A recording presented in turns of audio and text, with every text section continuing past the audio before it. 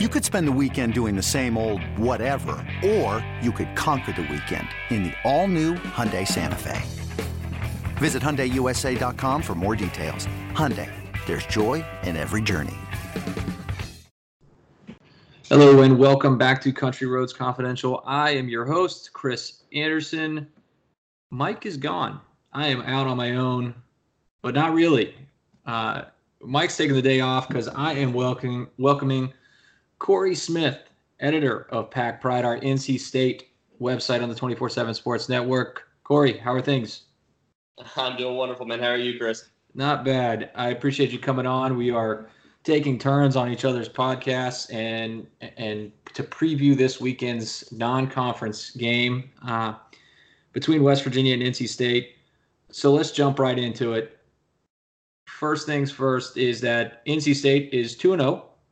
Two lopsided victories by a combined score of, let me do the math, 75-6 over East Carolina and Western Carolina.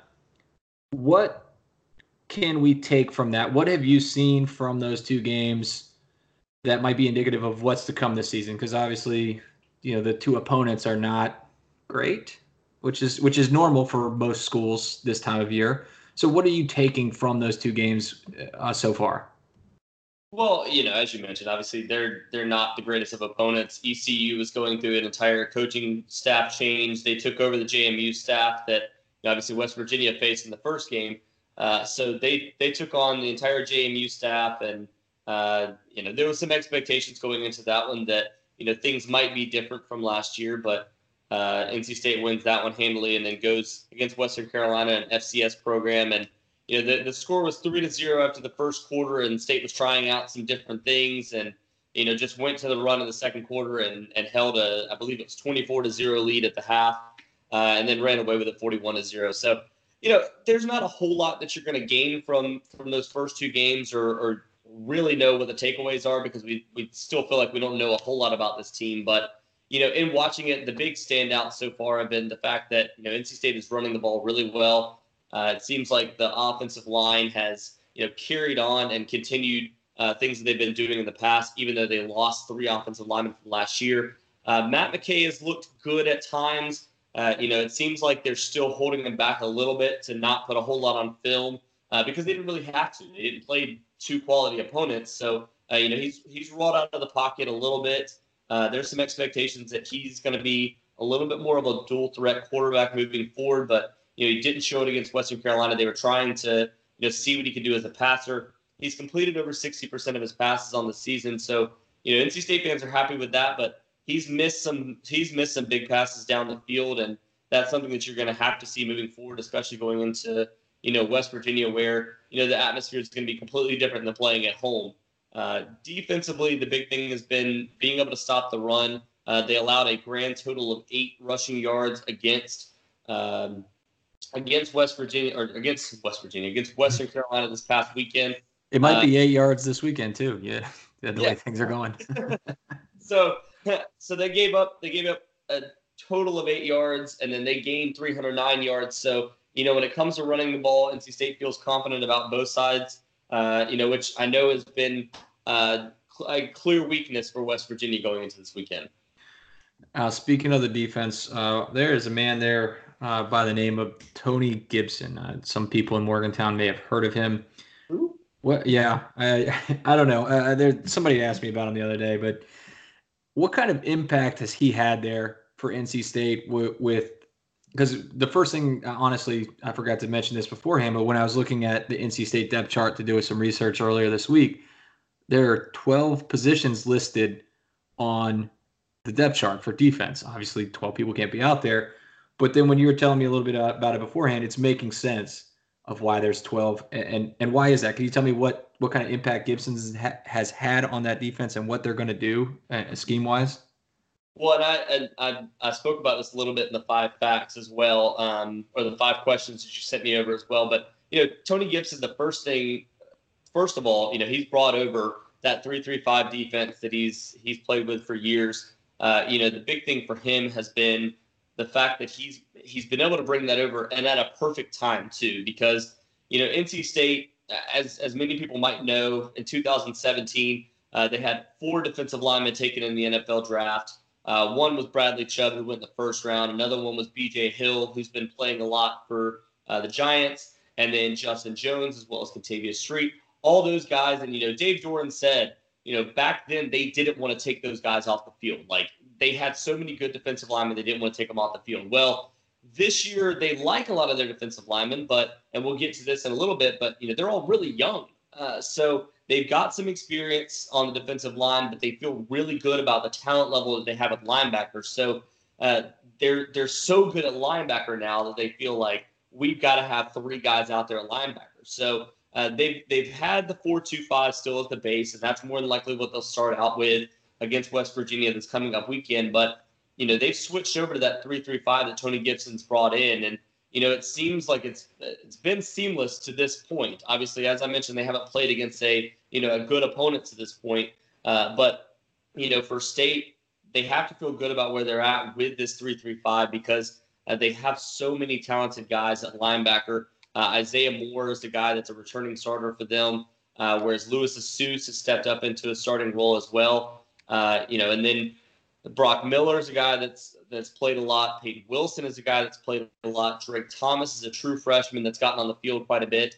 C.J. Hart is another guy. So, all these names up and down the list of linebacker, they feel like they have, 2 quality 3 linebacker sets that they can play. So that 3-3-5 has come over and been kind of a big part of what NC State has done through the first 2 games. It'll be interesting to see how much they use it going to West Virginia because obviously, some of the offensive players know a little bit about how to play against that scheme when it comes to practicing it throughout the offseason.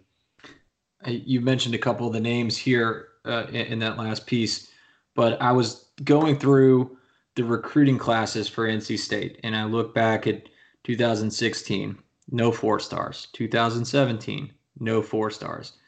2018 and 2019, a combined 10 4-star recruits. First off, what changed, between those 2 years? What's been the big difference, at least on the recruiting trail for NC State there? Well, one of the biggest things has been just the amount of talent in the state of North Carolina as well, because, when you go up and down that list, a lot of those guys are from the state of North Carolina. Guys like Ricky Person, a running back for NC State, was, he played right here in NC State's backyard at Heritage High School in Wake Forest, which is right outside of the Raleigh area. Aleem McNeil, a guy that's a 4-star as well, he played right here in the Raleigh area at Sanderson High School. Then you're going to the true freshman, a guy like Drake Thomas that I just mentioned that's getting some early playing time. He played at Heritage alongside of Ricky Person. And then Peyton Wilson is a 4-star kid that was originally committed to UNC, decommitted, through all of the things that were going on at UNC over the past 2 years. So that's helped a little bit as well. The fact that, Wake Forest and Duke are always recruiting at a different, kind of different kids because they have to bring in guys that are, that fit those academic standards. So NC State and UNC have always been the ones competing for, some of the top kids in the state, and that's just typically how it's been. And, with UNC being down over the last 2 years, that's helped NC State. But, the fact that the in-state talent has been so rich and several other guys, they've been able to bring in a few guys from out of the state of North Carolina that have been guys that they feel really good about building as well and have stepped in and had an immediate role. Like Tanner Engel played a lot last year for NC State and has taken over that starting safety role. T-Shawn Smith is another guy that's from the state of Florida. So all these guys have just come in and immediately had an impact. So that's what you want when you recruit classes that are that good. You want them to have an immediate impact, and it doesn't always come to fruition. But watching these guys, it's been a lot of fun to be able to see so much young talent up and down the roster for NC State over the last couple of years. Wow, yeah, shows how well I did my research here, but because as you were talking, I went and looked at it, and yes, all 4 4-star recruits from last year's class are from North Carolina, and the top 3 4-star recruits from the previous class are from North Carolina. That's nice. Look at having that right there in your backyard. Yeah, exactly. That's not always been something that's been prevalent in the state of North Carolina too, because there's always been a lot of D1 talent that comes from the state of North Carolina.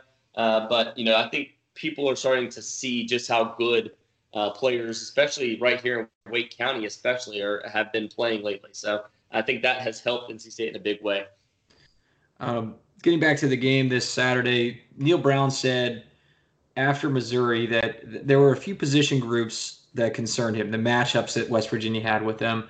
And so Mike and I went around looking at the NC State roster and noticed some similarities at a couple spots.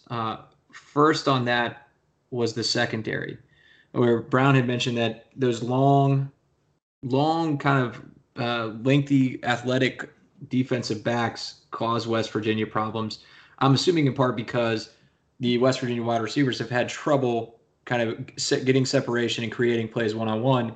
And when I look at NC State's depth chart, I see a 6-foot corner, a 6'3" corner, and then a 6'3" nickel back. That's kind of big. It's kind of long. It's kind of athletic looking. What's it look like back there for the Wolfpack?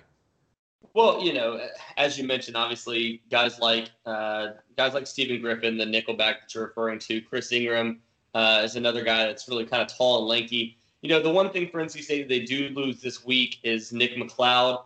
Dave Doran's already said he will be out this coming up week. He was a guy that NC State leaned upon to be their starting cornerback.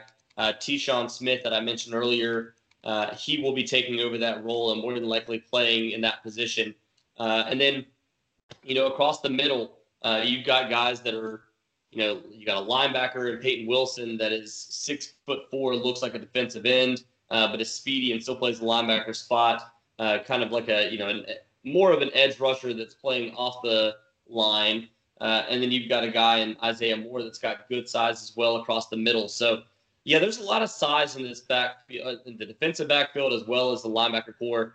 And then, to me, one of the biggest hitters, ironically enough, in Tanner Engel, a guy that's only, generously listed at 5'10", 5'11", I believe, on the depth chart. He's a guy that, we've mentioned before. He's always going to be a player to watch because I was talking about it. Actually, we have a weekly podcast, and I told our guy, James Curl, I was like, look, watching Tanner Engel, he's a guy that when you see a pass breakup, it's not going to be, he put his hand up in the air and he tipped it away. He separated the ball from the player. He's going to hit you directly in the middle and knock the ball out. So he's going to be a fun guy to watch. But yeah, I mean, there's a lot of length to this defensive backfield for NC State as well as the front seven. But Tanner Engel is going to be another guy to watch, even though he's probably the shortest player on that side of the ball.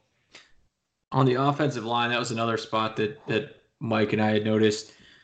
But looking at it further, we saw, because everybody on that line is, decent height, 6'6" on the tackle, 6'3" at the guard, 6'1" in the center, but everybody's over 300 pounds. And on the right-hand side, right guard and right tackle, there's a combined 34 starts in their career. But center, left guard, left tackle, prior to this season, prior to these two games against East Carolina and Western Carolina, between the three guys, there are a total of 2 starts, both for, now you're going to have to help me pronounce this last name, Joe Sculthorpe. Is that right? Sculthorpe, yep. Yeah. How has that side of the line stacked up, and what are your expectations? Is that a place where West Virginia can get some pressure? Again, because of the fact that we've only seen these guys really play in 2 games, and the fact that to be quite honest, as we mentioned before, we don't really know exactly what level of competition they played because East Carolina doesn't look like a good team. Western Carolina has traditionally not been a great team and is coming off of, I believe that was their 9th or 10th straight loss dating back to last year. So, yes, there's what we've seen so far on film looks really, really good. But again, we don't know what it's going to look like against a Power 5 team or, in 2 weeks against a team like Florida State. So, Grant Gibson so far, which is the center that you're discussing, he's a converted defensive tackle, which, for most teams you'd be like, oh, we don't really that sounds like a bad thing. But you have to go back to the fact that Garrett Bradbury, a guy that was converted tight end, ends up 3 years later becoming the starter for the Minnesota Vikings after becoming a first-round pick. So, this team has done a lot of converting and moving players around.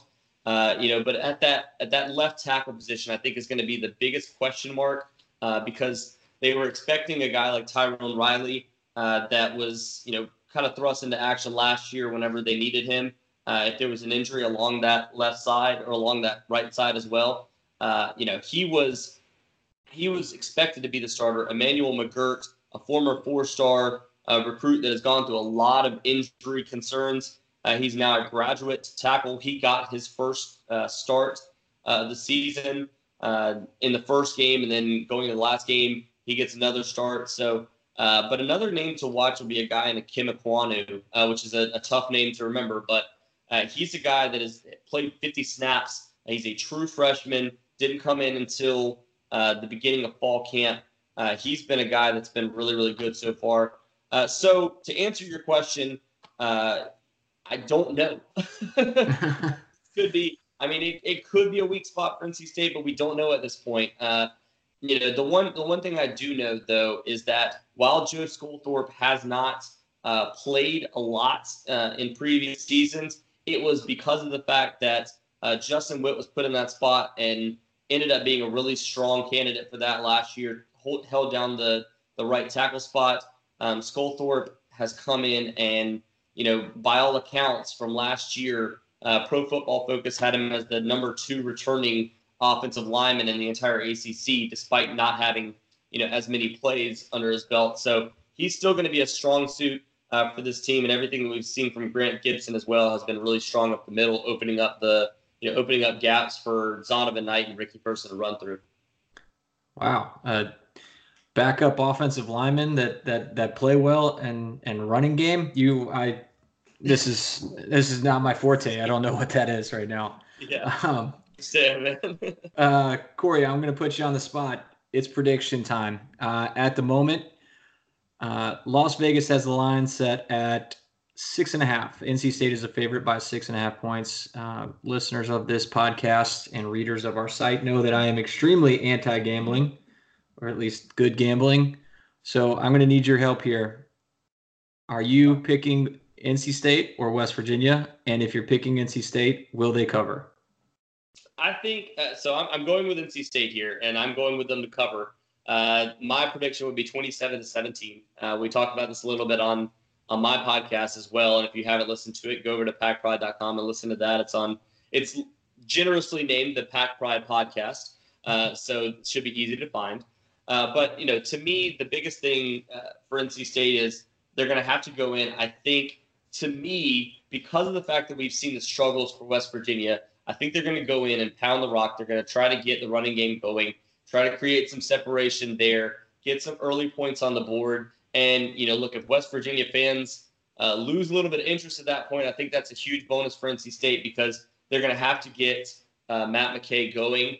So if they can get the running game going, if they can get Matthew McKay playing well and the defense is able to hold, I think West Virginia, just because of the fact that, they're going into this week with their heads held down and wanting to come out and do some good things, I think they'll score early. I think they'll get 7 to 10 points up on the board early on and keep this a tight game. But NC State's defense throughout the season so far, and what we've seen in the past as well, is they give up a little bit of early points and then they settle down and they figure things out. So I think, even after that point, if there's 10 points up on the board after the first quarter or, through the first half, I think NC State's able to hold in the second half and be able to make this a 27-17 game. Get 3 touchdowns, I think 2 rushing, 1 passing, and then, 2 field goals out of Christopher Dunn, a guy that, going into West Virginia has, knock on wood, I believe at this point has made, I want to say 13 straight field goals. So there's some confidence in him going to this weekend as well. Well, Corey, I hate to tell you this, but our last guest for the Missouri game predicted the Tigers would beat West Virginia by 4 touchdowns. And they did, but that did not stop the message board beatdown that came for him from the West Virginia fans. So no soul is safe. You may not want to read that, but I appreciate the pick. I think we had similar picks. I believe when I was on your podcast, I had NC State winning by 8. You got them by 10. So we're on the same page here. But I think it's going to be interesting. NC State, we're going to see what I think we're finally going to see what NC State is capable of against, West Virginia is a real opponent. Although they haven't played well, I think they'll at least give NC State their toughest challenge so far. And this is also a kind of a telltale game for West Virginia as well. It's a turning point game that if they lose this, they're 1-2 and heading into Big 12 play. If they win, they're 2-1 and heading to Kansas with a chance to go 3-1 and kind of forget about Missouri. So this is a big game for both teams. And you know what, fans of both teams, we got great coverage on both sides. Now, everybody listening to this, you already know of earsports.com, everything we have there written and speaking. And they have the same at packpride.com. So be sure to check that out. Corey and Michael have a ton of coverage, preview pieces, and I'm sure they're going to have their podcast up later this week. So make sure you get over there and check it out. Talk with their fans on their message board. Invite them over to our message board and tell them about all the great things to do in Morgantown when they come up for the game. Corey, I appreciate you coming on the podcast today. All right, Chris, I appreciate it, man. I look forward to seeing you. All right. And thanks again for everybody for listening.